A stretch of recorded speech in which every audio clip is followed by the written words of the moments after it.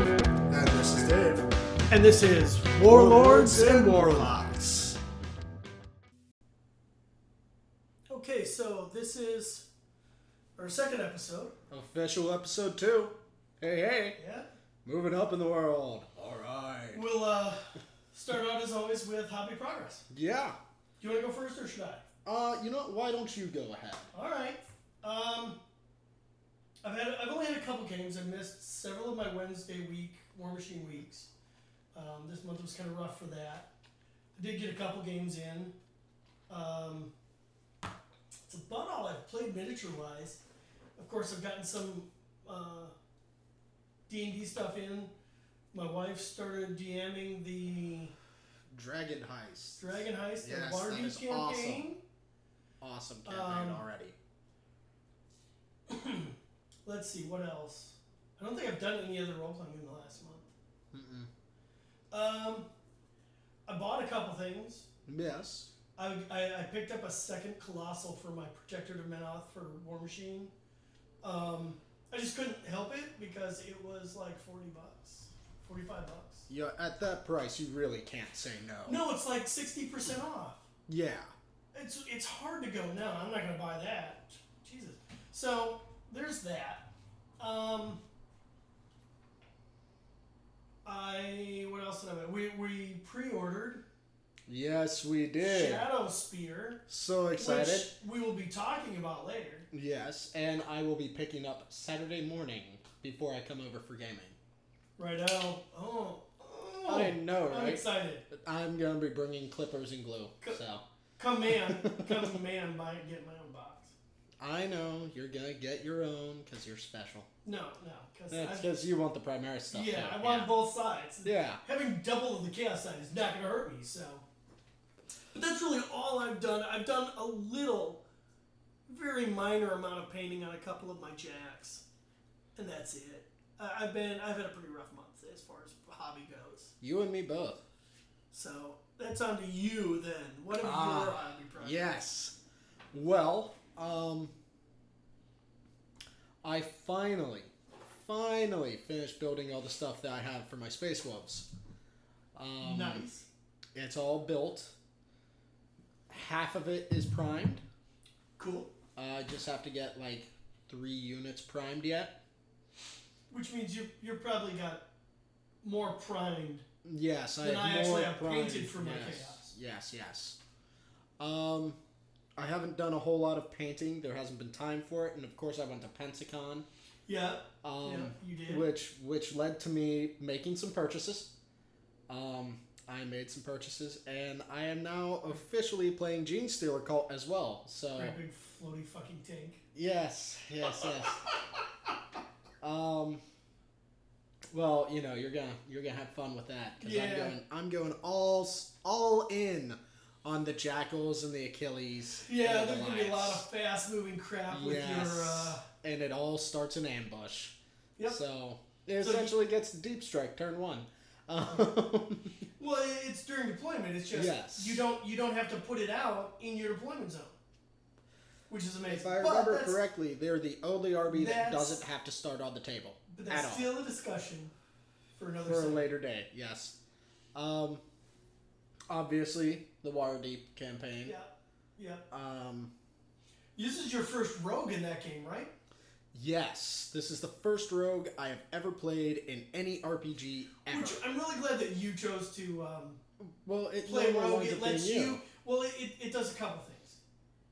It ensures that the wrong players who would abuse the class aren't playing it. Yes, this is true. And it gives you a new avenue of role-playing. Yes, because you know me. I play a lot of the clerics, a lot of the fighters. Paladin if you can. Paladin on a rare occasion I will play. Yeah. But I never have played the rogue. I've played a bard, but that's not the same thing. I am in the process of starting a game for Heather and her friend from Tennessee. Oh. So I'll be running a little 2-player game. And I am still working on figuring out a new game probably either for 5th or Starfinder. Maybe this could be considered hobby progress. Now they're saying that I can go back for a second. Next week I should get my Expanse RPG book. Now that's cool. It uses the age system, so like Yes. Dragon Age and Modern Age and all that, Fantasy Age. It uses that system. Yes, which is a nice system. Off the Modern Age start, and then it goes to sci-fi for the. Yeah. I'm looking forward to it. That reminds me. I officially bought my first War Machine, or well, not War Machine, but Hordes Yes. army. Heather and I both just bought into it. I picked up Couple some of Scorn. starters, yeah. She picked up some Circle of Ouroboros. Yep. As soon as she has her built, we're going to play our first game. I think it's going to be a fun time, and it's a good, as far as miniature war games go, it's a good ease in. It's not like 40K. You start out. It's actually designed to start out with the starter boxes and play the starter boxes. Yes. And then you build up, and then Yes. you go from 0 points to 15 points. It is a good start. Yeah, it's a decent beginner game. Yeah. I don't know how I feel about the rule set yet, but I've only played it once or twice. Yeah, and it's really hard to play when your opponent knows what they're doing and you don't. Yes.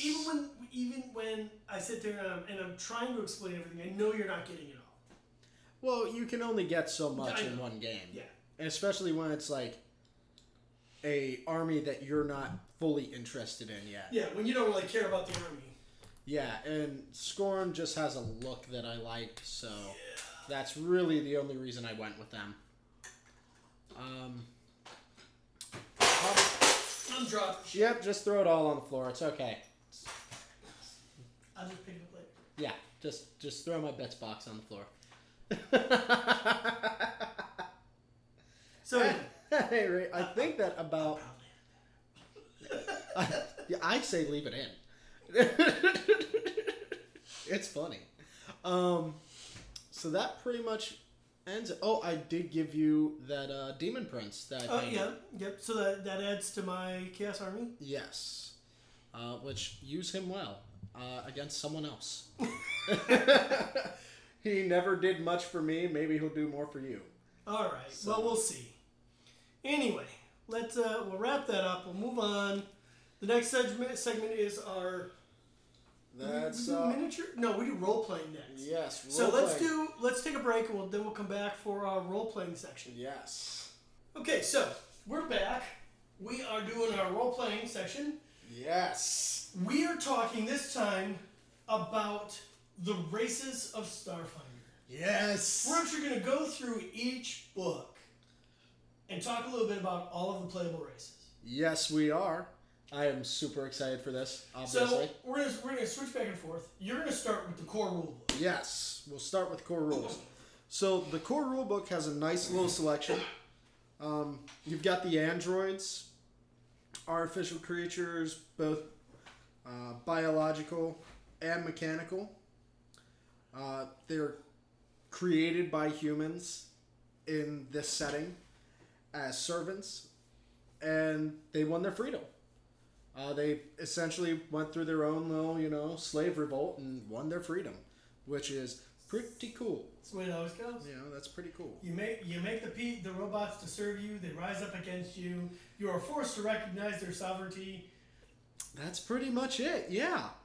And they have a lot of cool abilities, and they can do a lot of cool things. I want to try playing one someday. Well, ask Jeff. Like he really enjoyed it. If I don't just remake 5. Well, I expect you to remake 5 eventually. I've been making one of these going to be 6. Fair enough. Yeah, they're a neat race though. They have a couple of neat bonuses. They have 60-foot no light vision, which that's pretty cool. Yeah. They get natural +2 bonus to all their saving throws against disease, mind effects, poison, sleep. Yeah.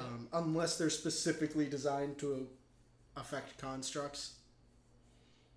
They have... robot diseases. Yeah, seriously. They have a neat little negative to them called flat effect. It's -2 to sense mode checks. Oh yeah, because they can't quite get human emotions. Mm-hmm. And they get +2 sense motive check against them. Because they can't quite lie. Yeah. But, 2 to dex, 2 to intelligence, -2 to charisma. Oh, yeah. They have upgrade slots, so they can always add on and tack more stuff on and be cooler. So what's next? You got your standard humans. Humans are humans as humans. Bonus feat, +2 to any one ability.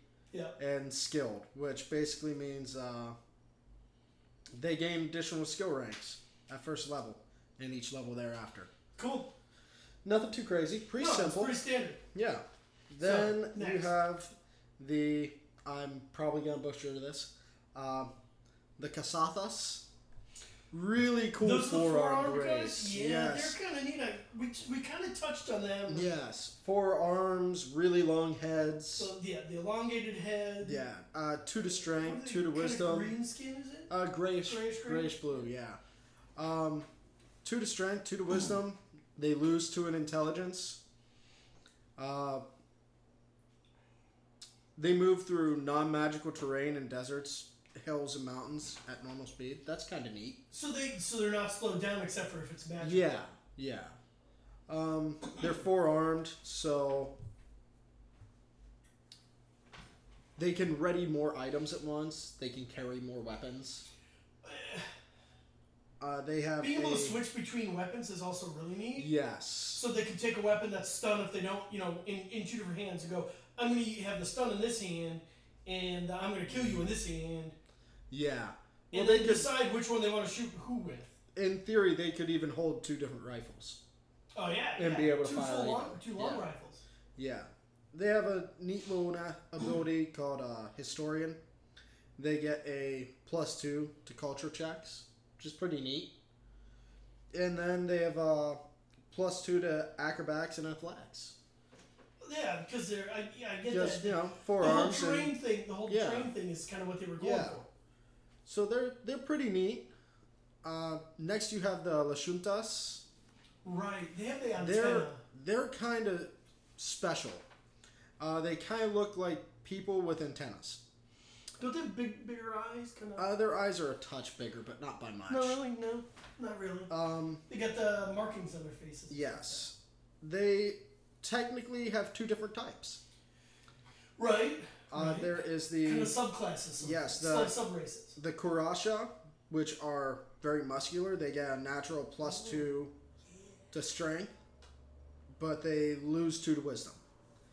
Then there's the Damea, which are +2 to intelligence, but they lose 2 to con.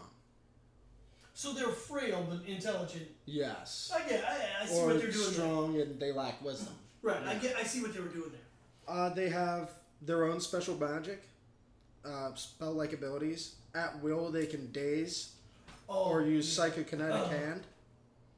And once a day, they can detect thoughts, which is pretty cool.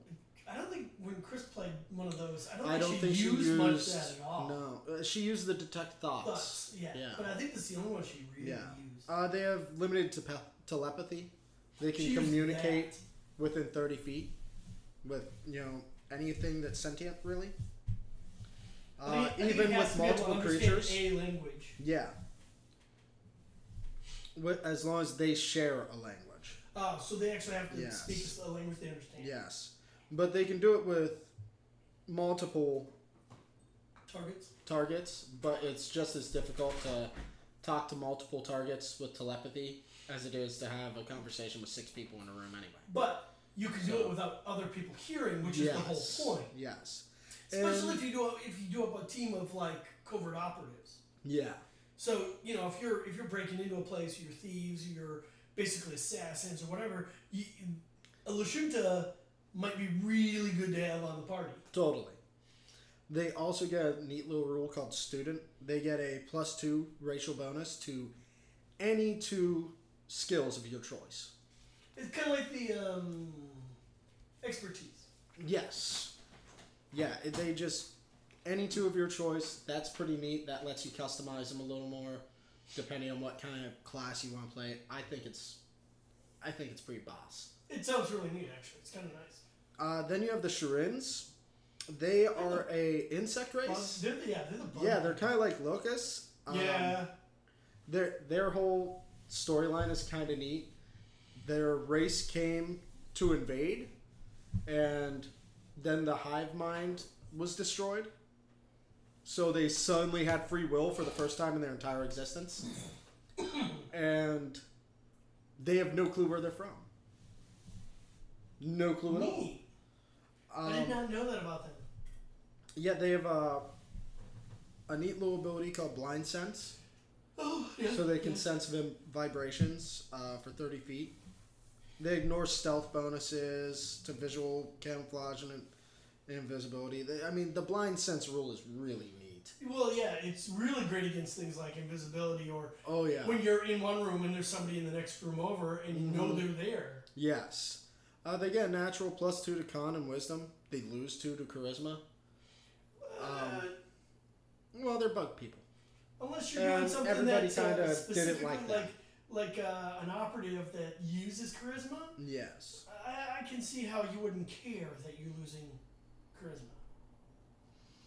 charisma. They do have a neat little rule called communalism. So, once per day, as long as an ally is within 10 feet of them, they can make a single attack roll or skill check twice and take the higher result. Oh, okay. So, kind of like advantage in D&D 5th edition. Yes, they essentially get advantage as long as they're within 10 feet of an ally once per day. Well, that's kind of cool. They have a cultural fascination, +2 to diplomacy and culture. They're because they want to learn about other cultures. Yeah, well, because they didn't really have their own for the longest time. Yeah, and then they have the limited telepathy, just like the Lashuntas, which is pretty neat. Then the Vesk. Yes. So these dudes are like giant iguana people. Yeah. They are super cool looking. They tend to be big and tough. They are. They get 2 to strength, 2 to con, but they lose 2 to wisdom. They've got armor savant. So when they're wearing armor, they gain a +1 AC. When they're an extra bonus to armor. Yes. Just for having armor. Yes. And when they're wearing heavy armor, their armor check penalty is 1 less severe than normal. Oh, that's actually not bad because a lot of them are only 1 and 2 anyway. Yeah. So they've got fearless, so they get +2 to saving throws against fear effects. That's pretty neat.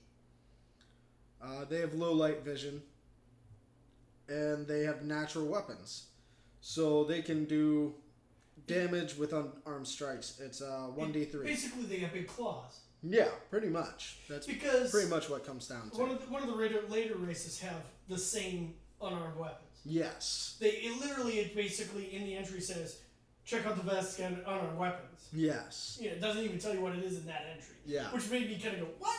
No! Well, you have to have the core rulebook to play anyway, right. So. No, we did. It wasn't a problem. And then there comes Joe's favorite race. One of them anyway. Yeah, the Yoskai. I really love the Yoskai. Well, what I like about them, first off, is background-wise, they are neat. They're not really from anywhere either anymore. Yeah. They've traveled so much and extensively that people only guess where their home planet is. Yes. Because if you ask the yokai, they go, well, I live over there. Yeah. So, you're on a ship and you're like, well, so where are you from? Oh, I'm from the station we left. Yeah. What do you mean? Well, I was born on that station, so I'm from that station. So, yeah, they're pretty neat for that. But they spread out like mice. Well, yeah, literally they like are. mice. Like they're mice people. They really made them very much like mice. They're really neat. I like them. I do too. 2 to dex, 2 to intelligence, but they lose 2 to strength. Yeah, they're not strong, but they're smart and quick. Yes, in the core rulebook, they are the only small humanoid race in the core rulebook. But they make great mechanics. That's only because that's what you play. No. Because they do. They really do. The idea is being small, they can get into places nobody else can get into to fix stuff. And that's not entirely true. The legacy races have some small races in them. True, but do we really need to get into the legacy races? You know what? If people want to play their space elf, they can play their space elf. Yes, they can play their space dwarf. Space goblin, space halfling. They're all there. Yeah. Actually, the goblin has its own entry in, I think, in this book. Yeah, in one of the Alien Archives. Yeah. So they've got cheek pouches. That's one of their special rules. Kind of like just sticking stuff in their mouth that and carry around like. They can store 1 cubic foot of items weighing up to 1 bulk in their cheeks, and they can transfer them between hand and cheek as a swift action. See, that's what I'm talking about. The mechanic thing, though. I know. Throwing nuts and bolts and stuff and small tools into your mouth and into your cheek pouches, getting to a job and be able to spit out bits as you need them. True. That's kind of neat. They're the only race that has true dark vision. Yeah. They're at least in the main book, and it's 60 foot, which is pretty cool. Of course, there's no light vision in the one, guys, but that's not quite the same because dark vision needs some sort of light. Yeah. Complete blackness is still complete blackness. Yeah.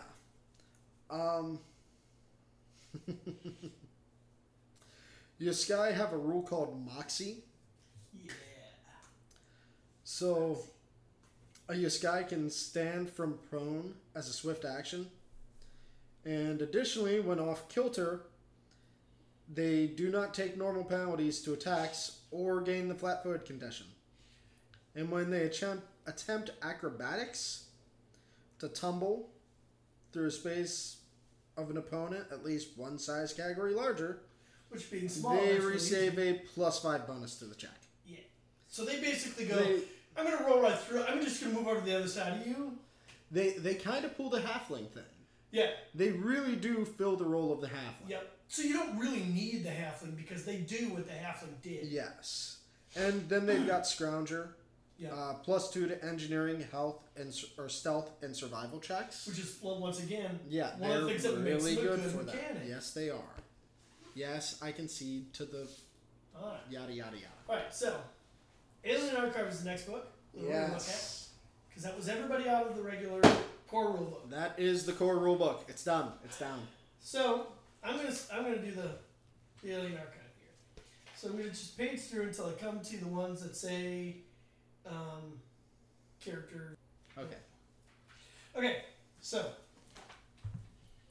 the first playable race is the Barathu. Oh, those are cool. They are an interesting, floaty, I don't know how to describe it, almost cephalopod looking thing. Think Nautilus. That would be the best way to put it. Yeah, they like really are. Like an upside down Nautilus. Almost, well, this picture is almost a little Cthulhu-y. Well, yeah. Well, the second one, that's when a bunch of them join together. Oh, right. Anyway. Yeah, they're really neat. So they start out with +2 con and wisdom, -2 to dex. Not having fingers, just tentacles. They're medium, so they're good size. Yeah. Oh, they've got, this is the early stage. Yeah, that's their. And then this is the late stage. Mm-hmm. That's what that is. The early stage is the thing that looks kind of like a Nautilus with tentacles coming out of the bottom of it. Mm-hmm. And that gives you upper limb refinement, which allows them to add an additional amount to melee damage rolls equal to their strength modifier. So they add it again. That is pretty neat. Tough and Dermal gives them +1 AC.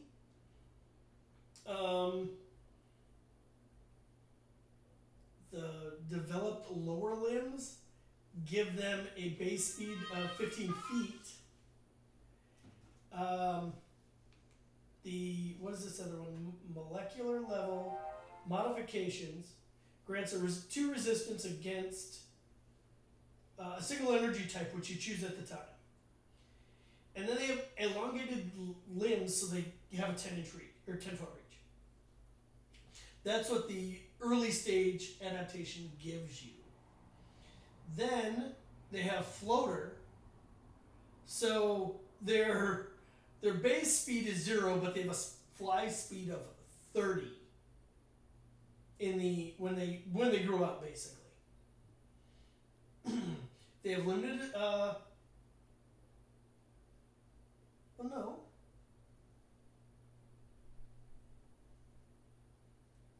Yeah, no, they have even the early stage it starts with has a base move of 0 and a fly speed of 30. And with average maneuverability. They have limited telepathy, just like the other races we were talking about at 30 feet.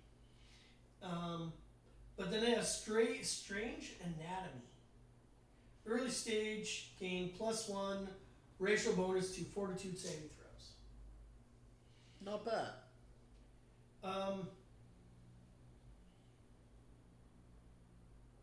Yeah, that's kind of neat.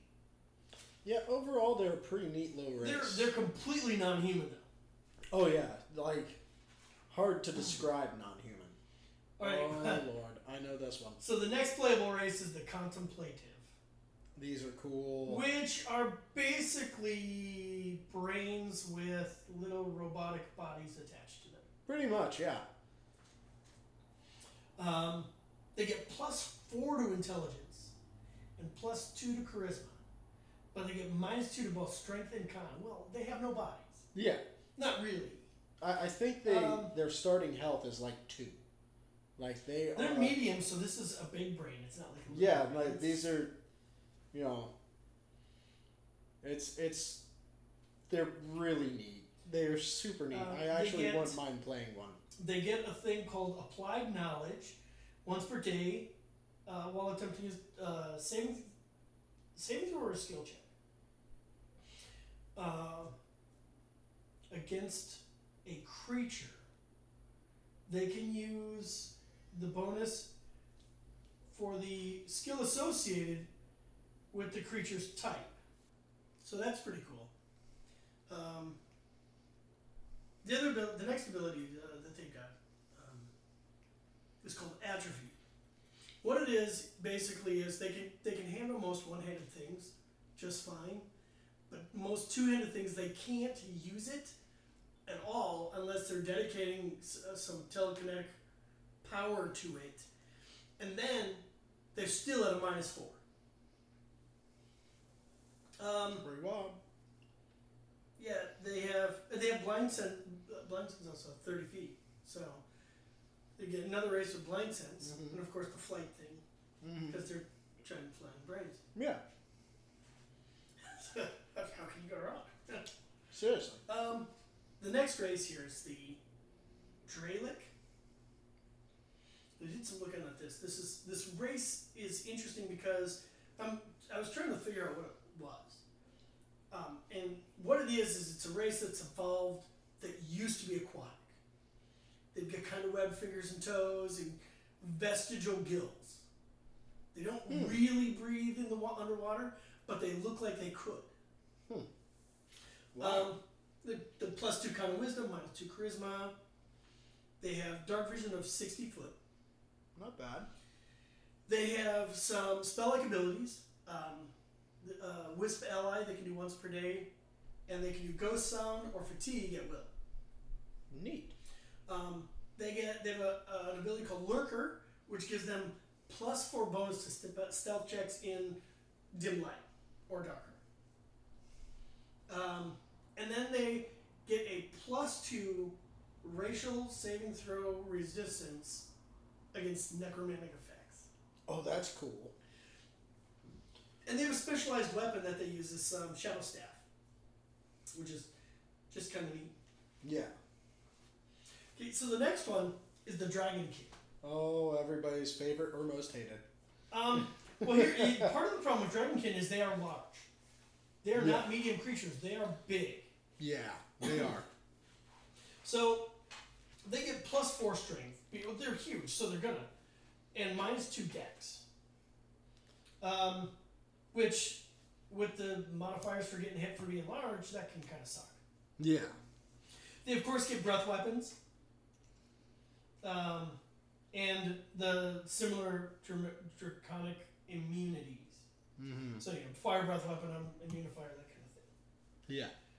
They get draconic vision, which is dark vision of 60 foot, and low light vision as well. Then they have flight, 30-foot flight, with average maneuverability until their 5th level. They have to stop on the ground. They can't stay in the air until their 5th level. After their 5th level, they can stay off the ground and just keep flying around. Nice. And then they have this thing called partner bond. So you can pick one person and you bond with them, and you treat between the two of you like you have telepathy, not limited telepathy, but telepathy at 100 feet. Not bad. You can't get a second bond unless the target of the first bond is dead. Ooh. Right? Do not want to be the target of the bond. No. So the next class, or the next race, is the Drow. The classic Drow. And they are exactly what you would expect Drow to be. Dark vision, immunities, light sensitivity, keen senses, and some Drow magic. Nothing fancy. And I think they put them in this because they'd already put the legacy races. The elves and the legacy races. So, okay, the next race is the Fomorials. They are these insect people. To be fair, they are also technically a legacy race. Yeah, but you could play those in, Pathfinder and D&D. Because this book doesn't distinguish between legacy races. It's just all races. Yeah, that is true. They are insect races that have 4 legs attached to a thorax, and then a human upper body attached to that. Humanoid, not human. Yeah. Humanoid. Plus There's 2 not strength very and much con, human minus about 2 them. wisdom. The medium, they have dark vision out to 60 foot and have blind sense scent up to 30 feet. That's not bad. They have limited telepathy, natural weapons, so they got little claws too. And then they get a sonic resistance of 5. Not bad. So yeah, it's neat. The goblin. Actually, the entry is goblin, space. So space goblin. And because this is done by Paizo, yes, it is a Pathfinder goblin wearing essentially a fishbowl. The football head goblin with the big ears, yeah. Yes. And they're pretty standard for goblins too. They got Scrounger and Tinker, which is what you would think it would be. It's to make stuff. It lets them remove penalty for things with broken ability. Yeah.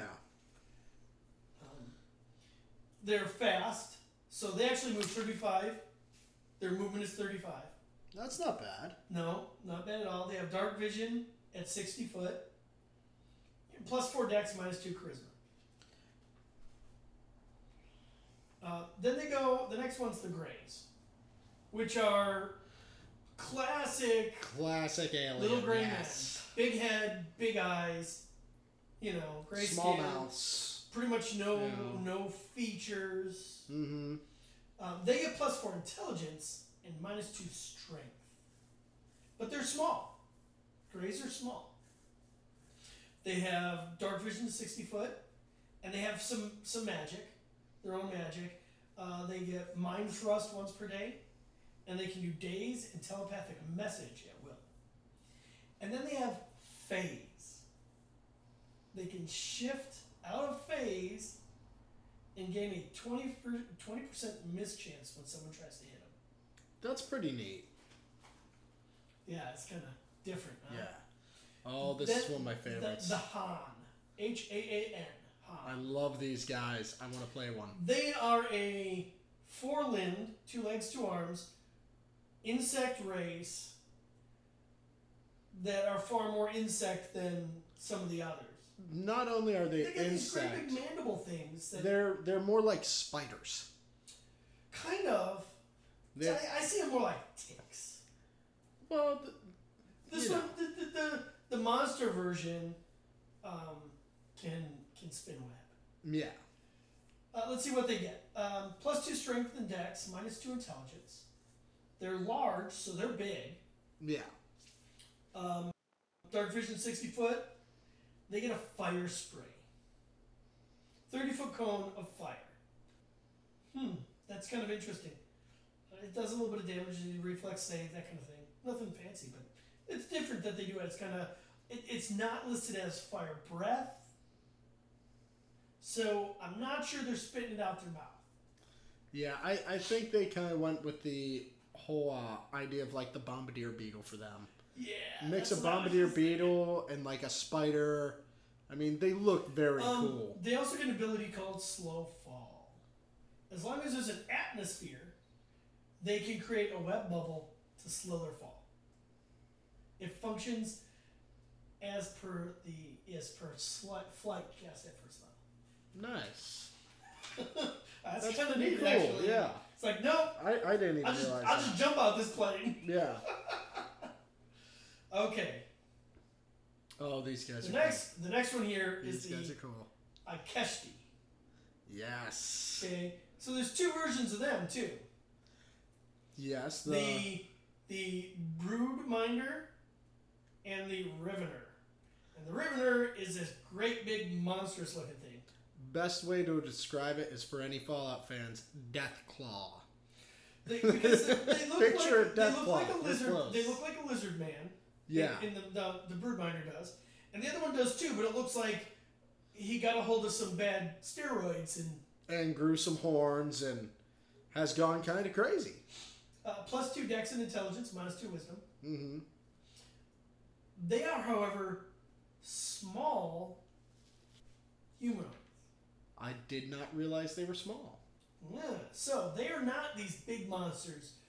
In here, the Rivener becomes large. Yes. So they get a lot bigger. Yes. They go from small to large.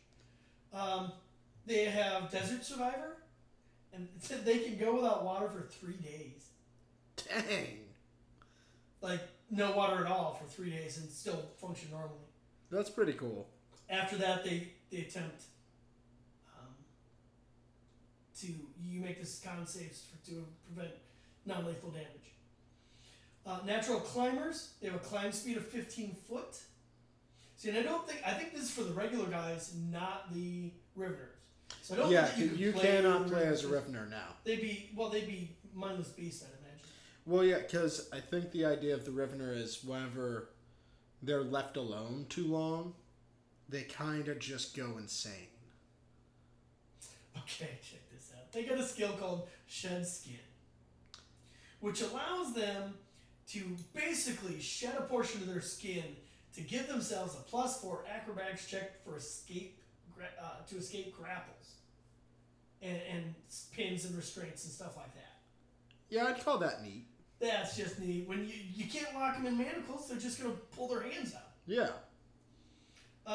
They also squirt blood. Oh, yeah, that's right. They do have that. That's pretty cool. Squirt blood is an ability that says once per day as a move action, they can squirt blood from its eyes, from one of its eyes at a foe, up to 30 feet as a ranged attack. I don't care who you are. That's just cool. Yeah, against their KAC. Mm-hmm.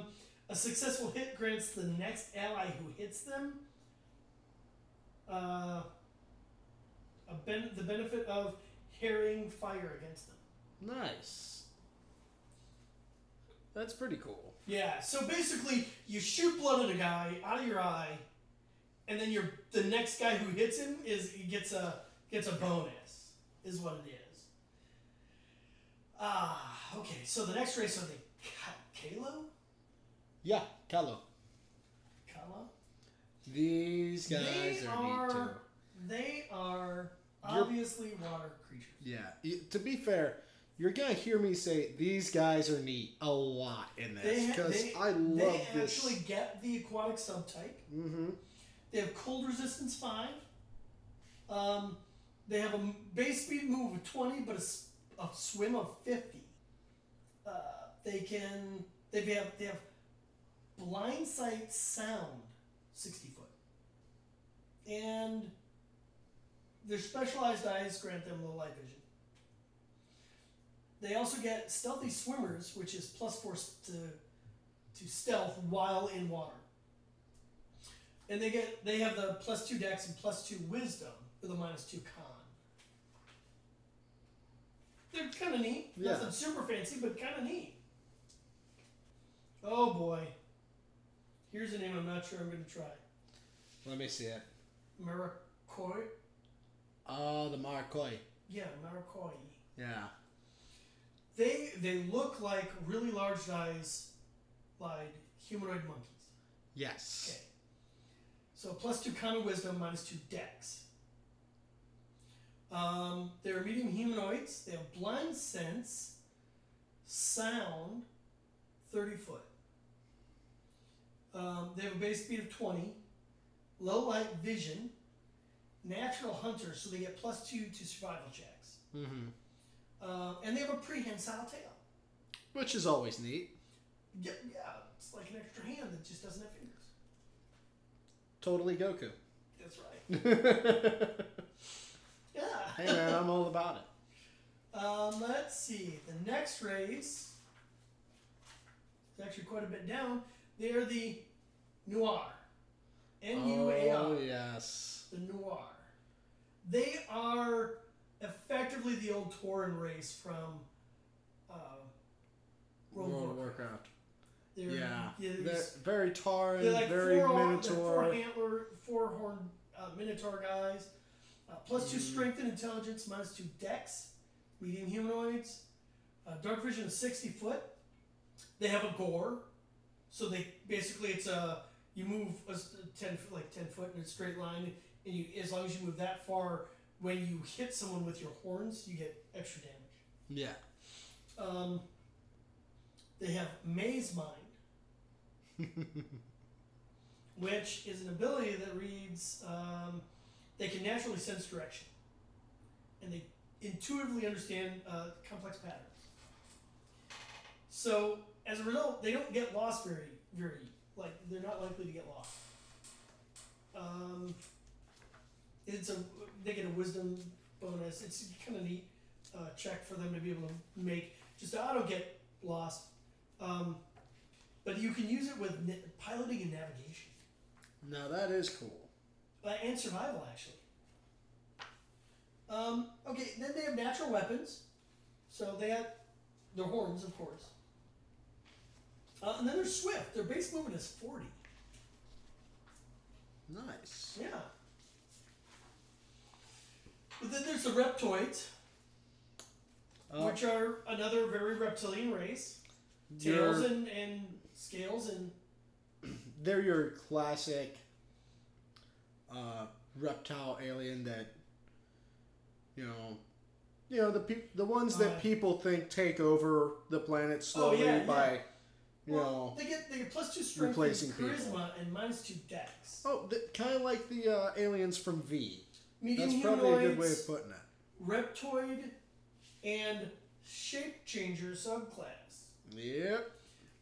So they have shape change, which allows them to take the form of a single medium humanoid, and they get a +10 for you to as a disguise check for you to figure out it's not that person. Yeah. So you make a disguise check at +10. And that's what they need to make the check over to go, oh, that's not him. They're cold-blooded. So they get +2 on saving throws, for mind-affecting and poisons. Low light vision and natural weapons, because they have these big, sharp, lizardy claws. Mm-hmm. The next race are the Rhyphorian. Okay? They look very elfy. long pointy ears, big pointy eyebrows. They get +2 counter wisdom, -2 strength. Medium humanoids. Let's see. They get a bonus feat at first level. They have keen senses, so just like an elf would. Low light vision. And then trimorphic. Okay, they've got 3 different kinds. Okay, so the Summerborn get resistance fire. The Winterborn get resistance cold. And the Transitional gain cold and fire resistance of 2. So when they are subjected to extreme weather, they make a check every hour instead of every 10 minutes. That's pretty neat. And if they get resistance from another form, they get to stack that with their natural resistance. So they can actually really stack some resistance if you do it right. If you prepare. Okay. The next race are the Sarkessians? Sarkessian, you think? Yeah. Yeah, I think it's Sarkessian. Alright. They kind of look like long, skinny, gray-skinned guys with pointy ears and big, bulgy eyes, big black eyes. Yeah. But they've got these etheric wings. They get +2 dex and con and -2 strength.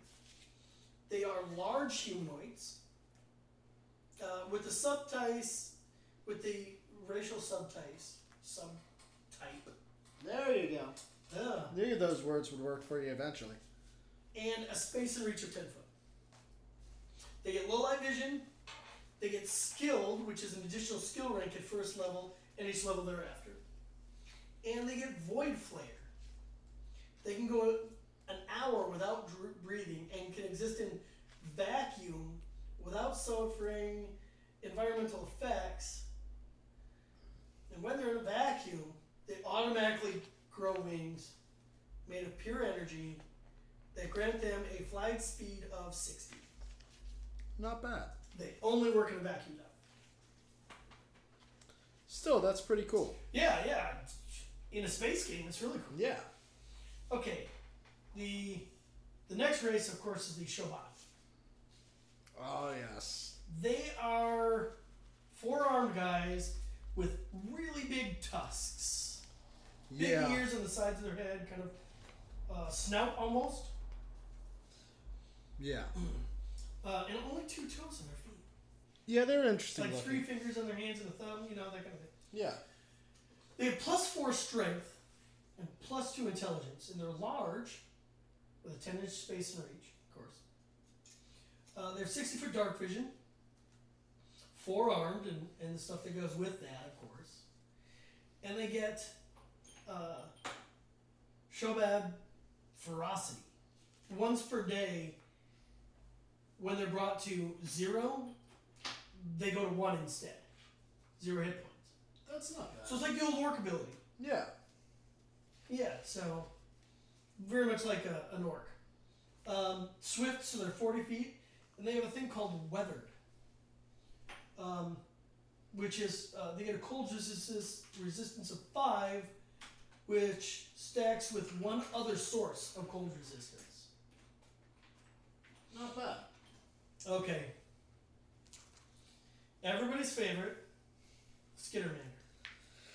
Yeah, I haven't met anyone who's looked at this and not immediately latched onto the Skittermander.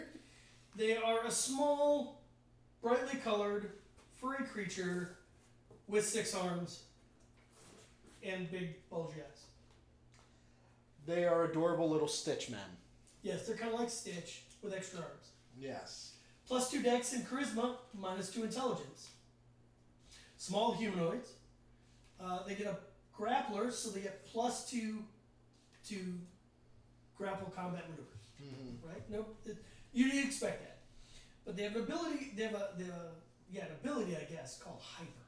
And what it is, it lets them take an extra move action once per day. Low light vision, and of course the 6th arm, which is stuff that goes with having the extra arms. Yes. Goes. So they're neat. We had the one guy made a character and then he got a different job and they couldn't keep under the group. It would have been fun to have him play that character in the group, I think. Don't worry, I think the next time we go to do Starfinder, I'm pretty sure someone's going to try and play that race. So the next race are the Urag, which are also a very non-human race. They look very glowy bug, you know? Yeah. And they're also large, so they're big.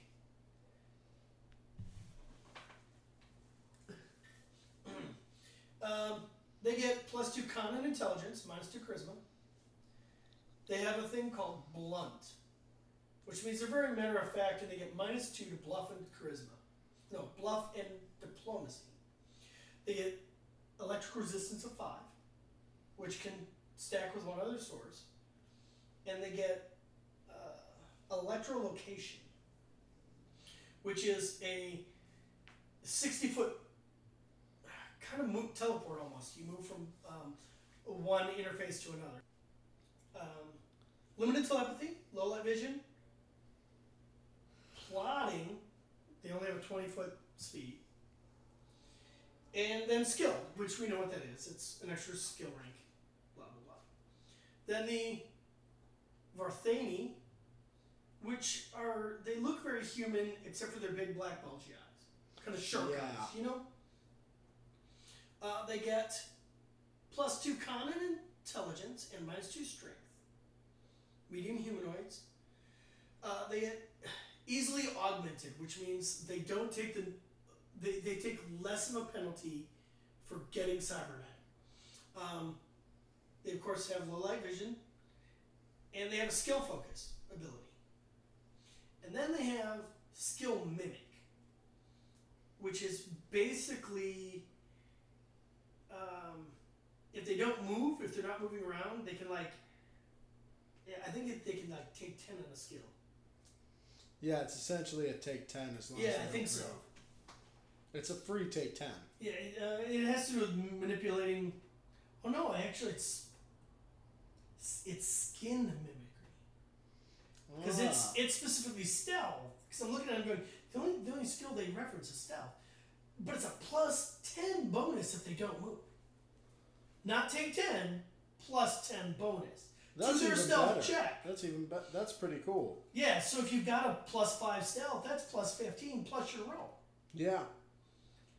So you can become pretty much invisible. So those guys, are the true chameleons. Yeah. The Witchweird are the next race. Another 4-armed race. They've got the backwards animal legs, like goat legs, kind of thing going on. They get +2 charisma and intelligence and -2 con. They're medium. They have absorb force. They can use any number of their free hands to catch magic missiles. That's pretty slick. There's more to it, but doing so they absorb the missiles and all this other stuff. But it's kind of neat. What else do they get? They have a force bolt, dark vision, of course being 4-armed, and then they have hagglers, which gives them +2 to bluff and diplomacy. How do we just pronounce this one? Rick Ricci? Rick Ricci, yeah. Rick Ricci. They are definitely praying mantis style creature. They're very crustacean looking though. Yeah, it's kind of weird. +2 con and +2 intelligence, -2 dex. They're medium humanoid with the aquatic subtype, so they're definitely crustacean-ish. You know what they remind me of? The aliens from District 9. Kind of, yeah. They kind of remind me of those. And they have amphibious. They have an ability called cooperative, which gives them a bonus to skills checks and aid other actions. Like when you're helping someone else, they get a bonus to help somebody else above what you normally give them. They have dark vision of 60 foot. They have sheltering, which is they instinctively know how to exploit cover. And they benefit from cover as if it were better cover than it is basically what it is. Then they have snag, and that has to do with their kind of hooky hands. It lets them get they get a +4 bonus to attack for grapple checks. With the snag. That's not bad. Then their movement, they have a 20-foot land speed and a 30-foot swim speed. And that is it for this book. Yeah, and that's just the first Alien Archive, to give you an idea of just how many different playable races there are. Do we want to leave these last 2 books for next time? We could split these over into the next episode and finish up. You know, let's finish up races for Starfinder in our next episode. Yeah. We'll figure out which will be Alien Archive 2. Yep, and Pack Worlds. Right. So, all right. That's it for RPGs. Yeah. Yeah. We will take a break and come back later with the 40K. The miniature section. And we're back. Yay. Woo. So we're talking miniatures now in this segment? Yes, we are. We're still doing 40K stuff. We'll be doing 40K for a little while longer, I think. Not too much longer, but at least for another couple episodes. Okay, so, specifically, this episode, we've decided we're going to talk about the new starter sets. The 2-player starter sets, specifically. All the ones for 8th edition. Now, we start out with the original ones. The Dark Imperium. Right, which were First Strike, No Fear, and the Dark Imperium. Yeah, which is Primaris Space Marines. And the Death Guard. Which is what you were. Choices. Yeah, you were all over. The models in them are absolutely, especially the Death Guard. The detail of those models are amazing. For quick build, push fit models, they are gorgeous. And you get some really choice models out of it. It's really good for people who are new to the hobby. Yes. Who are the building models is not something they've done before. Because now the little booklets tell you exactly which pieces, the numbered pieces, which one goes where, and you put them all together individually. And you know very exactly what each model has because it gives you all the information. Yeah. And you know what? The price setup for the Dark Imperium boxes is brilliant. Those 3 are great because you can start real small. $40 for First Strike. It doubles, goes up to 80, and then it doubles again and goes up to 160. And each one of those gets you so much stuff. And if I remember correctly, First Strike introduced the Reavers. Yeah, because it had 3 Reavers and 3 Intercessors in it. Yes. And then the Death Guard had 2 Death Guard and 5 Pogswalkers. 3 Death Guard and 5 Pogswalkers. Okay. Then No Fear. Yep. It had your that went to full units. Yeah. So it's a unit of Pogswalkers, a unit of Death Guard, a Lord of Contagion. Oh, yeah. And it had the Fetid Bloat Drone. No, that didn't come to the big one, did it? No, it didn't. Fetid Bloat Drone did come in No Fear. But and then, of course, the Primaris side is a captain in Gravest armor. Captain, yeah. The Gravest Captain. The Intercessors. Mm-hmm. Hellblasters. Yes. Oh, yes. And I tell you what, a couple of boxes of those are a great way to get some 5-man Hellblasters that you don't plan on doing anything special with. Yeah. So, I mean, and they're also really great if you go, well, I want the regular bolter style, the standard bolter style bolt rifles with them. Yeah. if you're not doing the stalkers or the auto, right? Or if you're not doing the special, you're not getting the grenade launcher. Which is great if you play points battles in true match play. Then it's perfect. If you doubled up and you had 2 5-man intercessors, then one of the things you can do is you can go ahead and get that 10-man intersection box then, and then you've got the option of the thrower, or the grenade launcher, and then you just build up the same weapons and make them both 10-man units, giving one of them the grenade launcher. Yes. Which I built grenade launchers for all my guys. Yes. I used regular bolt gun straps from some of the bits. The bits with the bolt gun strap, I just clipped the bolt gun strap and put them on.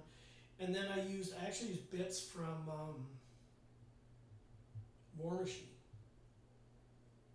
And created I just had like 3 little things, and they're bigger rounds than the regular bolt rifle would take. So they're great for the grenade. Yeah. And they do look cool. And then I cut up a Space Marine vehicle smoke launcher. Yeah. And mounted it underneath the barrel. And then attached the strap to it with the grenades glued onto the strap. Looks great. Yeah. They turned out nice. But then of course you've got the Dark Imperium box set. Oh yeah, which is just enormous. Oh. It's got the jump troops, it's got the blow drones, and it's got everything. Yeah, it's just so much stuff. It's not only that, but it came with 2 new things for Death Guard players: the Noxious Blightbringer and the Malignant Platecaster. Yeah. So it introduced some new stuff. And I tell you what, the point cost, or the cost point, money wise, is still what, $20 cheaper than the later ones are. Some of them, yeah. And I think they did that on purpose. Yeah. There are people that will still go and buy a freaking Dark Imperium box. Didn't we talk about doing it recently? Yeah, we did. Yeah. We did, in fact. Actually, we were looking at No Fear. Yes. We were looking at No Fear. Yeah. And because you were kind of like, another blow drone, more poxwalkers. Can never have too many poxwalkers. You can't. Right? Dude, they rebuild. If you kill something in close combat, you get another poxwalker. Yeah, they just keep going. It's not even returning, because if it's a full unit, you kill somebody, you get another poxwalker anyway. Exactly. So it's not recursion. It's just adding to the unit. Which is something that, if I remember correctly, goes all the way back to old school Warhammer Fantasy. There was a really cool mercenaries unit that did that. I can't remember their name, but they were back when they still allowed mercenaries? Yeah, back when mercenaries were still a thing. All right. The Dogs of War. Yeah, the Dogs of War. Good stuff.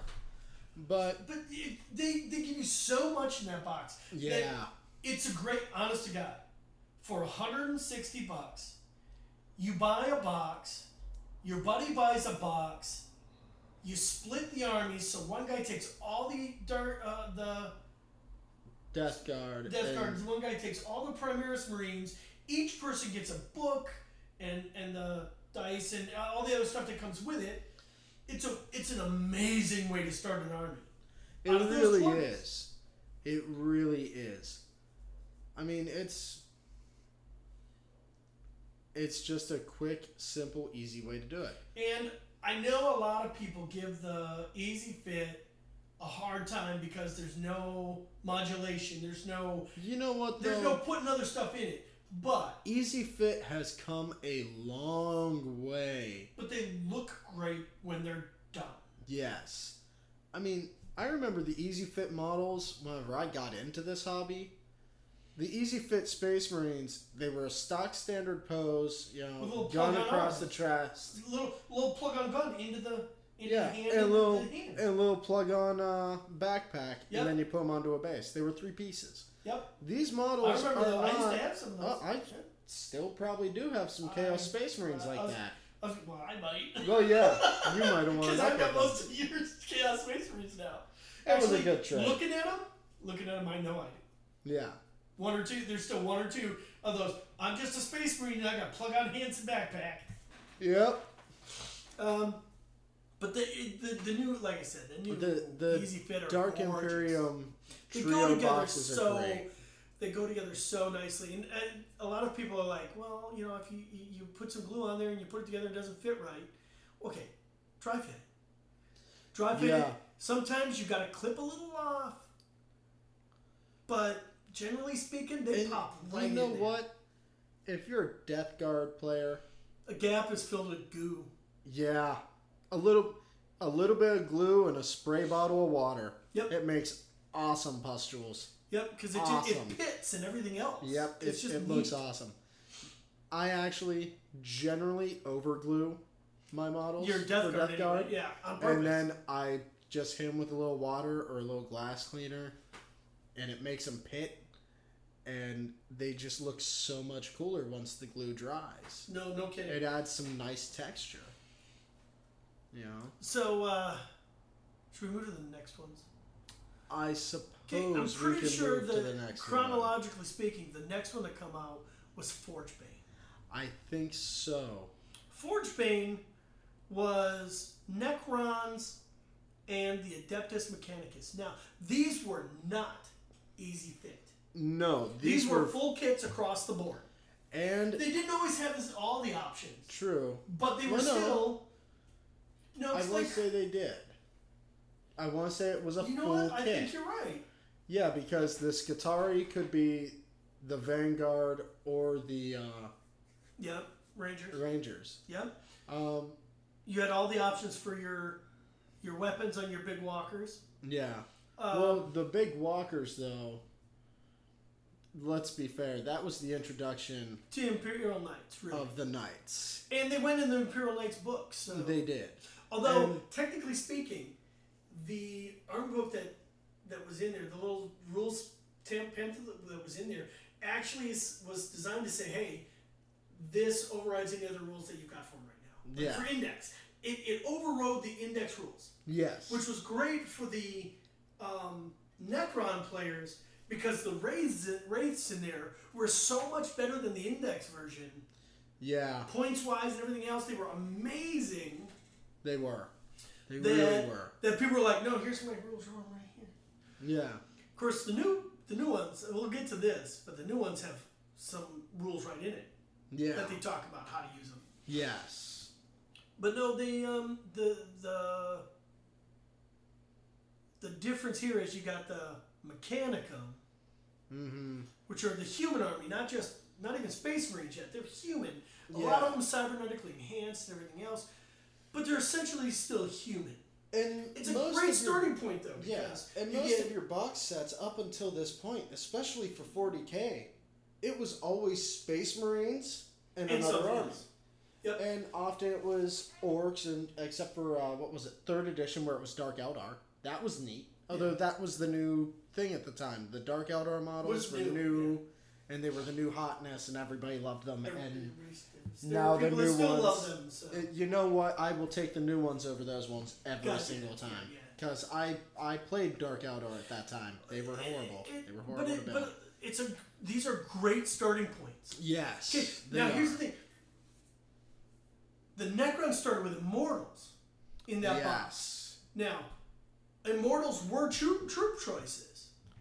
Yes. So... that's something that they do. Every single one of these boxes starts out with a troop choice on each side. Mm-hmm. I think an HQ on each side. Yep. And then other stuff. Yes.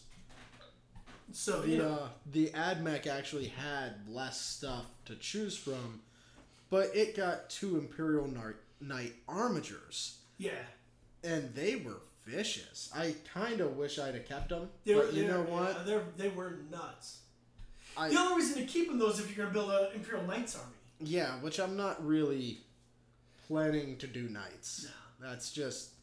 The cost is just too much. Mind you, when you lose a model, it's like, there goes a third of my army. Yeah, yeah. And let's face it, models like the Hellblasters can do a lot of damage to a knight in a single turn. Well, just wait till we get to a certain army here on the next one, because with their new rulebook, they have some stuff that's just designed to kill stuff like that. Yeah, yeah. But the next after Forgebane. Yes. Because the Forgebane was the first new one. It didn't have a rule book in it, but it had rules for the models in it. Yes. Which was a good step. Yeah. Instead of the big rule book, which there are people that are like, well, I've already got the rule book, why would I buy that? And without the rule book, it allowed people to go, well, I'll buy them for the Necrons, and then I'll see if someone wants the Mechanicus side. Or they go, well, these are two armies that I play, so yeah, I'm getting that. Then add into the fact that when 8th edition first came out, they just gave away the miniature rule book. Yep. That was just the basic rules portion of it. They just, hey, here's our website. Download it all you want. Well, you could download it. I think they literally gave pamphlets away. No, you know what? At the stores, they had a stack. Yeah, I remember you just walk up and grab them. Yeah, they did. And they in fact did. You know, it was nice. But it was like it was something Games Workshop has never done before. Like an 8 or 12 page little pamphlet. That was it. Yeah. Little fold out. It was amazing. And it just had all the basic rules in it. Yep. And Games Workshop has really come a long way. Well, they really have. They streamlined so much. They took all of the gribbly bits, I like to call them, all those little extra things that the simulationists love, and went, okay, let's filter this down and take some of the simulationist out, because it's a game. It's a game with little plastic men and dice. Yeah, and I mean, if you still like the style that was 7th edition, it still kind of exists with Horus Heresy. And they've said they have no intention of making Horus Heresy 8th edition rules. Yeah, it's staying what it is. So I mean, Horus Heresy. And there are people that are sliding over to Horus Heresy. 2 great boxes for Horus Heresy too. There's more than that now. Well, as I recall, there were only really 2: the Betrayal at Calith and the Burning of Prospero. 2 great 2-army starter boxes. Well, Betrayal at Calith isn't even. Well, both of them are technically board games. That are but the models, but everybody use them because they're the right genre. They're the right style. Yeah. Hell, I had one, and I used it to build Death Guard and Space Wolves. I mean, because Death Guard and Space Wolves. Why not? Yeah, exactly. So after Forgebane, though, we had Wake the Dead, which is the one I was actually the least interested in. Same here. Simply because I was not planning on playing Eldar. Yeah, and I would have had to find someone who wanted the Eldar side. I played Eldar years and years ago, back in like 5th or 6th edition. I just never could get into the swing of them. And they once again were Primaris. Yes. On the other side. Yes. So it was Primaris Marines against the Eldar. Which the Eldar side of it is nice. Yeah. It's a good start. You know what? We talked about the Eldar starter being all the Wraith stuff. Yes.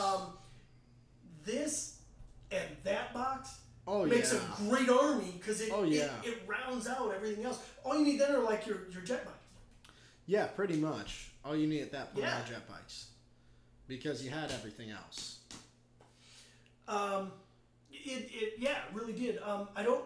To be honest, I don't remember what was really in the Primaris side, but I don't think it was anything horribly new. I would say it was Interceptors, Intercessors, and Reavers, with a new lieutenant. It could be. That could be it. I want to say the lieutenant was the HQ choice. It was not a bad box. You know, if you're an Eldar player, I would definitely suggest picking it up. It's worth it just to build up your army some. If you're starting out and you want to play Eldar, it's still a good box to buy. Perfect, yeah. Okay. And if you're a Space Marine player and you want to add some Primaris to your army that you didn't have, if you've got someone, it's great if like one of your buddies wants to start Eldar, and you just want to add a little bit. It's a good place to add. Yeah. I'm trying to see if I can actually pull up what's actually in the Wake the Dead box. think it's your next one down. It's here. But it doesn't show me what's in it. There it is. There it is. Okay, there are three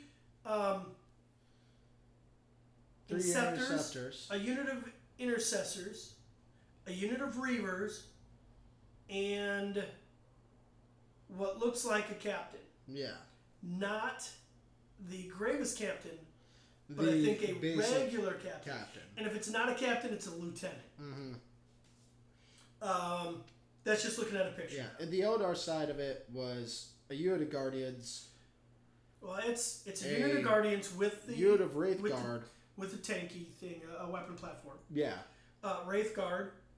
A Wave Serpent. Yeah, a Wave Serpent and a Farseer. Spirit Seer, actually. Oh, it's a Spirit Seer. Yep, it's actually listed as a Spirit Seer. And the other side is it is a lieutenant. Intercessors, Reavers, and Inceptors. Which, to me, the only reason I'd get is for the Intercessors to have a second unit of them. And the Reavers, because I don't have Reavers yet. I've got 2 units. They're pretty good. I know you do.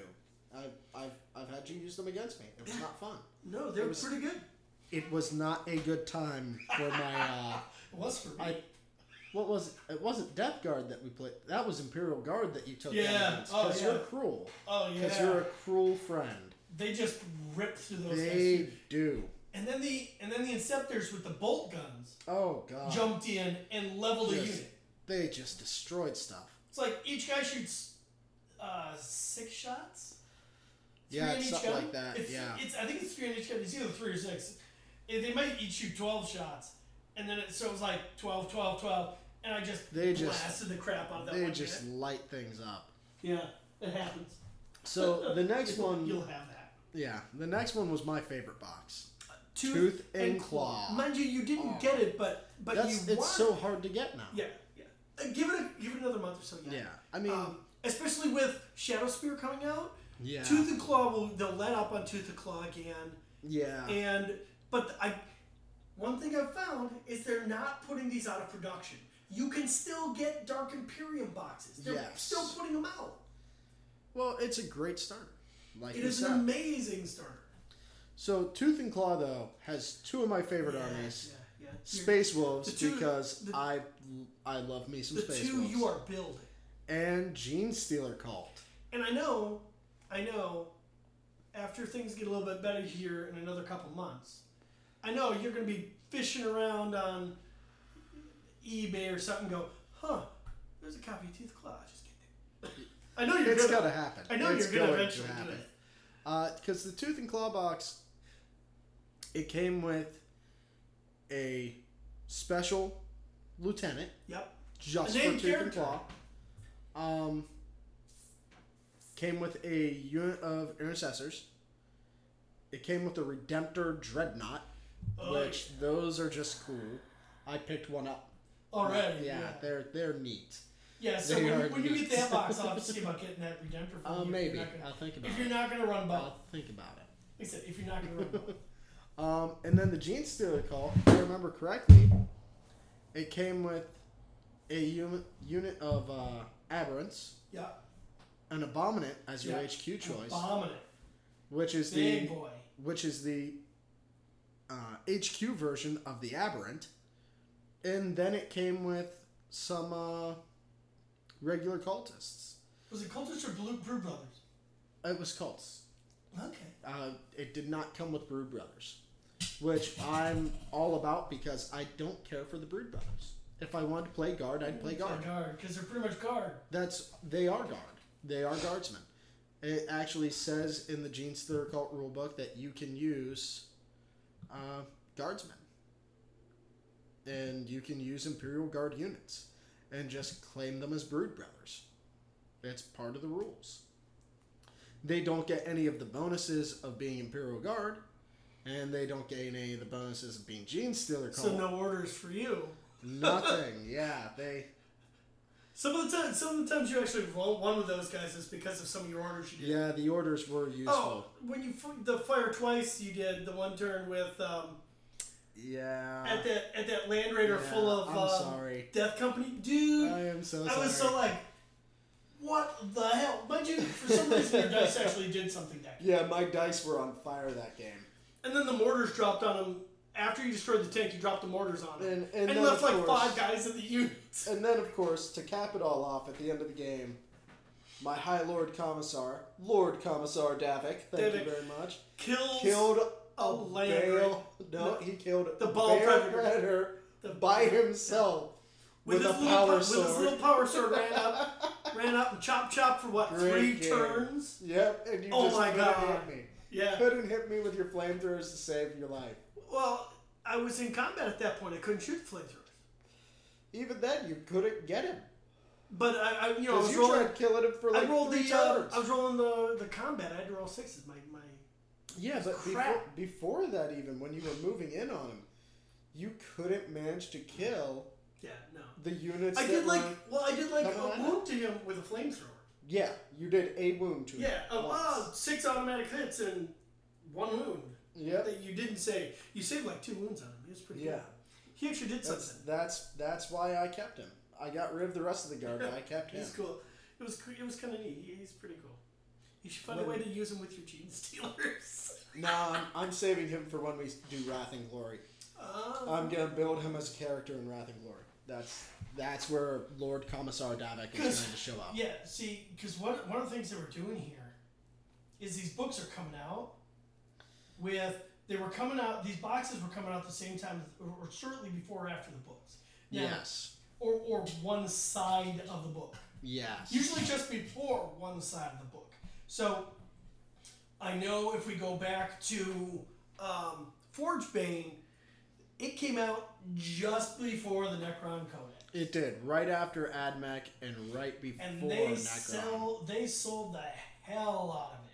Yeah, they did. Because there were plenty of people that went, okay, I need 3 of the Necron side, so they would have 3 troop choices, 3 Cryptex, 3 units of Wraiths, and that was a freaking army, and it was just insane. Yeah. Because those are insane choices. Yeah, they are. They get nuts when you get that many Wraiths on the table. Now. But then Wake the Dead, I don't think followed that. I'm not sure when Wake the Dead because came Eldar out. came out well before that. I think Wake the Dead was just one of those boxes that just kind of came out. See, I think they put it out when they did to fill a hole, and I think they originally had missed their chance of doing what they did with all the rest. Yeah, because I know Tooth and Claw came out just before the Space Wolves. And it came out just before Vigilus. Vigilus is coming out with... It just came out. Yes, but Tooth and Claw is part of the Vigilus campaign. It's the precursor to the Vigilus campaign. It's the build-up. Yeah, okay? It was part of the build-up. Because Vigilus has a lot to do with the Shadow Spear part. Yeah. And it came a out... lot to do yes. with it. Which reminds me, I'm going to have to get that guy with the spear. Yeah, you do. As that you're now a Black Legion player, you kind of have to have. Well, I might be able to get him in May when I sell off those ones. Yeah, we'll see. We'll see.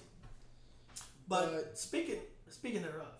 Oh yes, here comes the new one that's coming out is so excited. Is we'll start with the Chaos side. Yeah, Chaos Space Marines with new Chaos Space Marines. Which how long has it been since they've gotten a new actual Chaos? Yes, they're easy fit, but they will put out, because they do it with all the easy fits. They later put out a full version of the box. That means Chaos Space Marines are getting a new box. Yep. Finally, it's been years. After that, they just need Core Berserkers to come out. Oh, don't new even Core get me Berserkers started. would be yum. How about just some Primaris size Berserk? Dude, no. Core Berserkers should be that big. Well, yeah. I personally, I want new Noise Marines. Something fierce. Yeah. If they bring out new Noise Marines, I will build my Cypher and Fulgrim army. I will. I've been wanting to do it for 2 years? They've got the command in that. Yes. Is a Psyker. Yes. It a is Soul a new or something like that. Sorcerer. Yeah. Essentially. They do. Well, they. And he's named, if I remember correctly. Yes, he's a named character. But more to the point, his abilities are amazing because he does things for the possessed and for summoning. Yes. So if somebody within 6 inches of him summons, they get a bonus to the amount, like the number, because you roll to see what power level you can summon. Yeah. You get a bonus to that. So you can summon even stronger stuff. Just super cool. It really is. Oh yeah, I'm so gonna be summoning those demon princes onto the table. Boom. The new Chaos Space Marine Codex or Heretic Astartes. A part of me wants it just to build my Fulgrim and Cypher army. And I love those Alpha Legion rules. I love those Alpha Legion rules. They've got new possessed. But they're not possessed. Yes. They're greater possessed. The greater possessed are cool. They come in units of 1 or 2. And you can put them out on the field. And after you put them out, they do not have to retain cohesion. They can act independently. Which is very cool. And then the other group they have... Oh God, here it comes. They've got a whole new set of rules for them. The Obliterators. Now they're considerably more expensive. Yeah, but you know what? The 3 of them used to be power level 10, and now they're each power level 6. And they start at a unit of 1. And you can buy up to 2 more. So you can get up to power level 18 by having 3 of them, but holy crap, power level 13 or 18 is huge. That is a lot. That is Land Raider level of points. Oh yeah, mind you, I think they do more damage than a Land Raider. They're going to. Anymore. Actually, they're probably going to be on par with a Repulsor. Well, they still do. Just one Obliterator. Well, it's probably going to be almost on par as a Repulsor. They got a boost in toughness, a boost in the number of attacks they make, and they get the same D3, 3D3 for their weapons, but it's no longer 4 plus D3, it's now 6 plus D3. Oh. So they gain 2 shots with D3 penetration and D3 damage on each shot.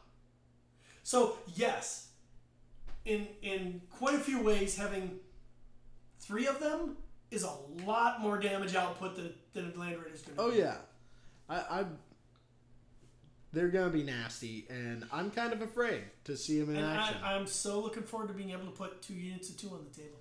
I know you are, you dick. I know, it's horrible. He is. But he's a dick. I can't help it. I have the toys. I want to play. I know. But, of course, the final, Kuri, ice cream on top. Yeah. Is the Venom Crawler. Oh, that thing looks so neat. It looks like they weaponized a giant spider.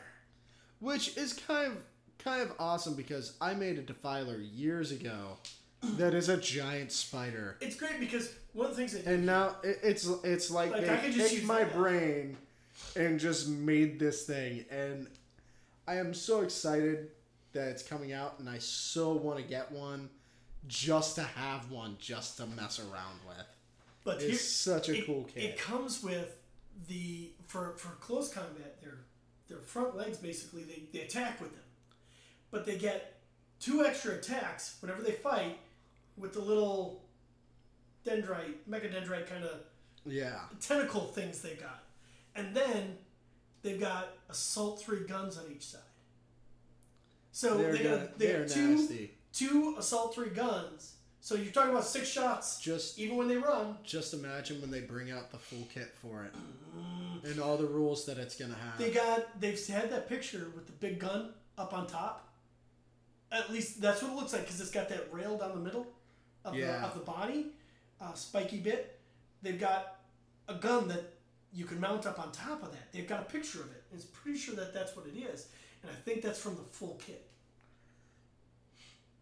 I hope so, because the full kit, I imagine, is going to be super, super cool.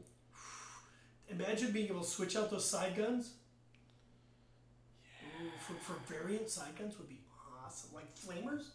Oh, man. Put some flamers on it. I mean, it would become close combat, but I have a feeling that the Venom Crawler is kind of going to replace the Forge Fiend and the Mauler Fiend. Maybe, because they've been hard to get those models lately. Yes, if not replacing the Defiler itself. See, and that's what I'm thinking more. I'm thinking it's going to replace the Defiler. I kind of don't want to see happen because I love the Defiler. I know a lot of people don't like the model. I think it's an ugly model. I think it's a very chaos model. Not when you compare it to a model like this. It doesn't make any sense. It shouldn't work, and that's why it's awesome. I like the Soul Grinder better. The Soul Grinder is a cool model. To me, looks more chaos. It's something that has warped into a monster that was a Spider Walker. I'll give you that. To me, that's what that looks like. I will give you that. It demonizes it, and that's what this is. It's a demon engine. Well, the Defiler was always a demon engine. Now, I've also seen in the previews and stuff that are out, they talk about how to use these. Because they're... Well, here's the thing.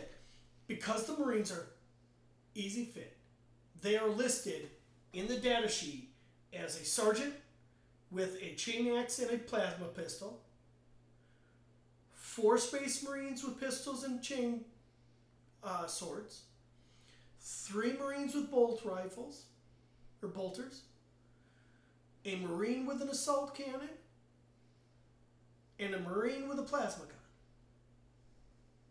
Okay, there's no variance, no changing it up, but in there it says, this particular thing does not override it. This is a list of what's there. This is so you can just have what's there if you don't have if you don't have the army book yet. Yeah. You can use this to run your army right now. It actually says that it does not override what's in the Heretic Astartes book. That's cool. However, the Obliterator rules in there, they actually say that those override what's in the Heretic Astartes book, and these are the official rules to always be used with them. See, I have a feeling with some of the stuff that's coming out in Shadowspear, we're going to be seeing version 2.0 of some of these army books soon. There have already been dozens of rumors I've heard about the Space Marines coming out with a new army book. Which, at this point, they're going to have to. They need to because we'll get into the Vanguard Marines then. Yes. Because the Vanguard Marines are all new Phobos Primaris armor. So cool. All new Primaris. So cool. The troop choice in there are kind of like scouts. Everyone, the Reavers are scouts. Nah, these guys are the scouts. The Reavers are Reavers. Because they're an elite choice. So you can't really use that as a scout. But these guys, you can use kind of as scouts. Their Phobos armor helps them with that kind of stuff. And they have smoke grenades. And one of the models is literally dropping a smoke grenade. There's smoke coming out of the grenade. It's a super cool model. Super cool. They, of course, have a lieutenant and a captain and a librarian. Which I so want that librarian. Then, before you go any further, I have to say, the design of that librarian, I have a feeling some Dark Angels players are going to be crazy over this model. No, they absolutely are. He looks like a new sculpt for Ezekiel. They absolutely are. Really because they talk about the fact, because they don't have librarians. They have secret keepers or whatever they're called. Yeah. Right? One of the things that they did with that is they said, hey, the Dark Angels guys, their captain is actually one of their, what would normally be called a captain. Yeah. But isn't. And your librarian is your psyker that isn't called a librarian. Yeah. They actually count as them. Same with Space Wolves. Which I am super excited about. So, the captain is a Wolf Lord, and the librarian is a Rune Priest. Yeah, Rune Priest. That's it. Which I'm totally stoked for. I'm going to have to do some little conversions on them. Yep. It's going to happen. You get bits out. You're going to wolf them up. I got bits out the wazoo. You know what that's going to look like for my army when I eventually get it? Yes. It's gonna look a lot like the librarian I actually did. Because I did not put the open face on my librarian. Excuse me. I put the helmeted head on. So it's going to be very similar to that, but robed. So it's like, I can't wait for that. But they also come with that 3-man sniper team, which are a heavy choice. So they're kind of replacing like Havocs or Dev Squads. Yeah, I think they're supposed to be the Primaris version of a Dev Squad in a way. Well, they long range, hitting on a 6, always auto hitting on a 6, with more wounds on a 6, and because these are the guys that have 3 different types of ammunition, they can do that, or they can shoot at characters, or they shoot just a better shot, something that does better AP and stuff. Really, I don't see a downside to them. Fuck, there's no downside at all. Those guys are awesome. The ones I'm interested in, though, the ones I'm most interested in. The jump troops with the autocannons? Those new jump troops that look so very cool. Oh, what were they called? They remind me of something you would see in Earth Defense Force. Well, they look awesome. They're a new kind of jump troop, but they're not really a jump troop. They're a drop troop. Yes. They've got the same rigs as the Reavers can have. Yes. Where you can teleport them down to the surface.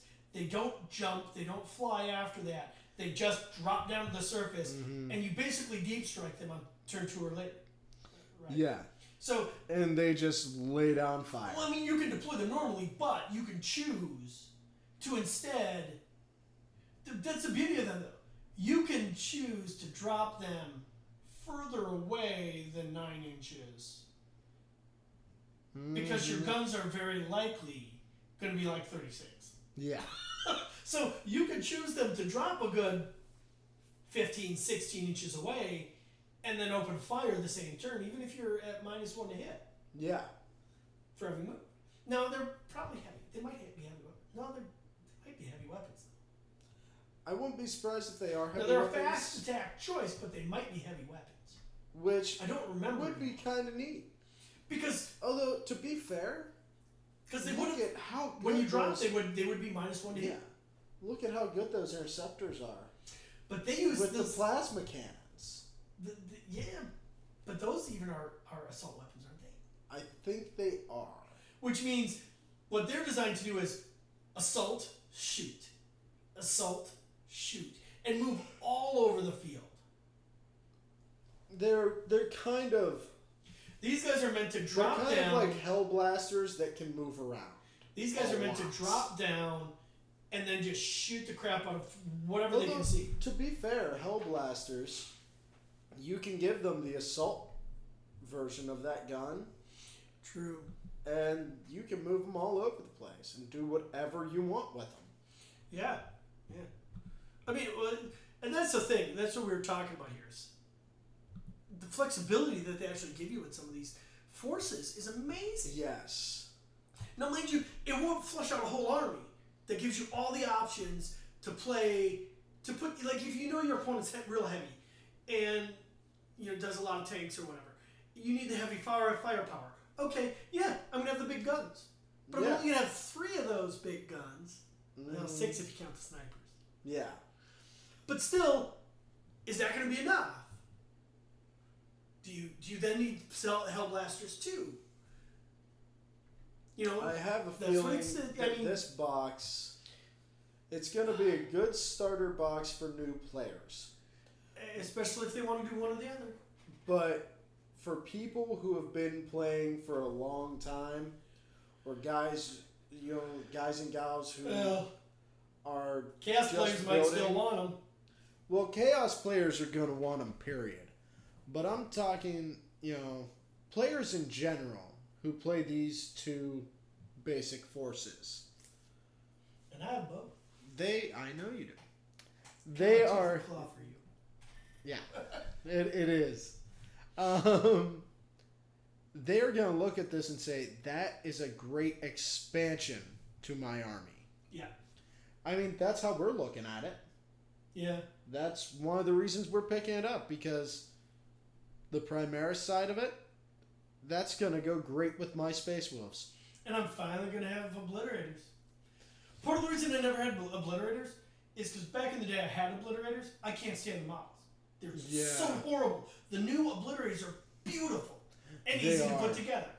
Well, that's like, I had the old metal Obliterators back in the day. Those are horrible. Oh, they were tiny and they were heavy and they were basically the same size as the old metal Terminators, but they had twice the crap glued onto them.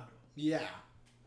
And then there was the Finecast Obliterator, which looked nice when you could get it to fit together. Right, because Finecast, of course, warps so bad. Yes, it had so many problems, and the air bubbling and that being was my biggest brittle. problem with it. Oh, Finecast.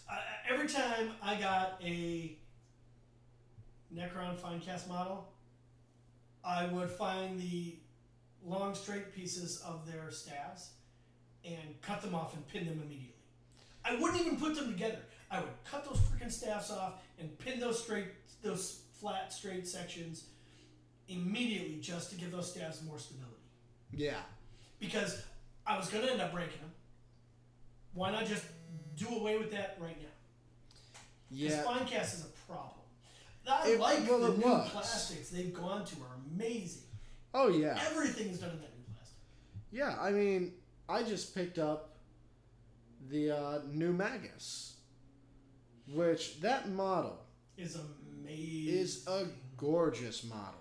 The detail in that thing is amazing. And the pose is strong. You were putting it together and I'm just sitting there going, damn it, I'm going to hate having to kill that. Yeah, the model is gorgeous. I've actually seen some people recently who are taking that model and making some amazing Inquisitors. All those and doing a lot of really cool stuff. Yeah, the Gene Stealer cult models. The new bikes, those new bikes you got. Oh, I love those Jackals. Cool. Those Jackals are so cool with their wolf quad. Oh, awesome stuff. I cannot wait to get an Achilles. I mean, it's gonna be fun to build. I mean, the model range is just gorgeous, and that Keller morph. Yeah, he's cool. Oh man. I like the one conversion they did with the what's the 4-wheeler? The wolf quad. Yeah, the wolf quad. They took the helmeted section of that wolf quad and put it on a Keller morph. So cool. That'd be pretty cool. It was so cool looking. I was like, that's awesome. Yeah, I've seen some really cool stuff for Gene Stealer called already. I really kind of dig the post-apocalyptic poncho look on the one that they did. Yeah, with the 3 arms, 2 guns out, third one drawing. Yeah, that's just really super neat. It was really cool. And just the strangeness of he has 3 arms instead of 4. Right. That's just kind of that lopsidedness. It just looks really He always faced the reactor on one side. Yeah. Yeah, obviously.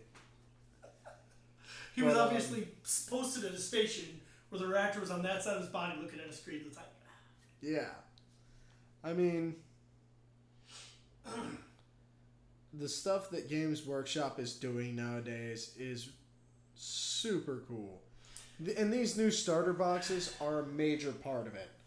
I mean, I don't know the details of what happened whenever the CEO changeover happened. But I think it's the best thing they could have done for the company. Oh, the changes that have come since he's come in is outstanding. Just he's outstanding. He's the one that came in and said, okay, we're making a new edition, 8th edition. And then all of the changes began with, we're simplifying the rules. Because that was the first step. I don't care what anybody says. These rules are easy enough to understand that literally you read through that little 8-page fold out once and you know how to play this game. Yeah. Even if you've never played it before. Yeah. I mean, it was kind of a little bit of a learning curve for me, having been playing since 3rd edition. But your problem was remembering which rules were current and leaving out the ones that weren't. Yes. And getting rid of initiative. Oh, God, thank you. Yeah. That was such a pain in the butt to do. And to be honest, there's still kind of an initiative. Yeah, but it's set up differently now. It's based off special rules and charging. Yeah. It's not based off, well, this unit charged this unit, but this unit has higher initiative, which technically cancels out your charge, which does this. But it's got a power fist, so it's now as... Yeah. Yeah. Oh, that was annoying. That's like the power fist. Well, that's the worst part was you could have a unit that most of the unit has one initiative, and the guy with the power fist, something that changes your initiative, has a different initiative and goes at a different time in the combat. Yeah. Which a lot of times you end up getting him killed before you ever got to use your power fist. Well, that's something else they did is change how damage allocation works. Yeah. Damage allocation is they're my models. I tell you who dies. Yeah. Which is nice. I like that too. The first time I read through it, I thought I wasn't gonna like that kind of stuff. But then you play it a couple times, it's like, oh man, this just works well. Yeah. Because there's no argument about which guys die. I just get to choose. Exactly. So I really love that. Mind you, some kind of the sniper rules can still add that kind of thing where they say, these models have a special rule that says they get to choose who in a unit dies or is damaged. Yeah. I look forward to seeing what they're going to do. Or hit, even. With the assassins. I think that's part of what they're going to do, so that they can come up, hit a unit, and go, I killed the heavy weapon. And I think the Vindicator is really going to be the one that does all that. Right. Well, even some of the close combat ones where they can go, I hit a unit and kill this guy in that unit. Because the idea is they're going to jump into the unit, into the mass of like 20 guys or whatever, 15 guys, 10 guys, and pick the guy they want to die. Yeah. And I think that Klexus is really going to have... Oh, I think all of these assassins, when they come out with the new rules for them, they are going to shine. Yeah, which they did in the past. I mean, I had the old Officio Assassorum book from back in the day. You remember that one? It cost $5? Man, when books were cheap. But it was literally only 10, 15 pages long. And it was just for these 4 specific models that you could take. Mm-hmm. Well, in the index, I love the rules that it was actually post-index that they did the rule words. Yeah, you could make a detachment of these 4 guys. Actually, there was just 4 choices. So you could have run 4 Vindicator if you wanted. Which is terrifying. Which I prefer the idea that you can run one of each of them with no command as a detachment.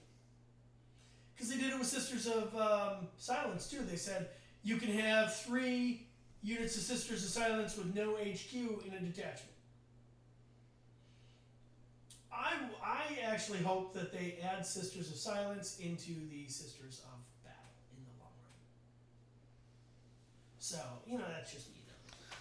You know what? I agree with you, and I hope for the same. Unless they're going to save them for the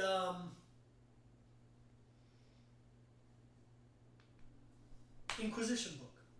Which I hope they do. I hope they do an Inquisition book. I want to see the Inquisition come back in force.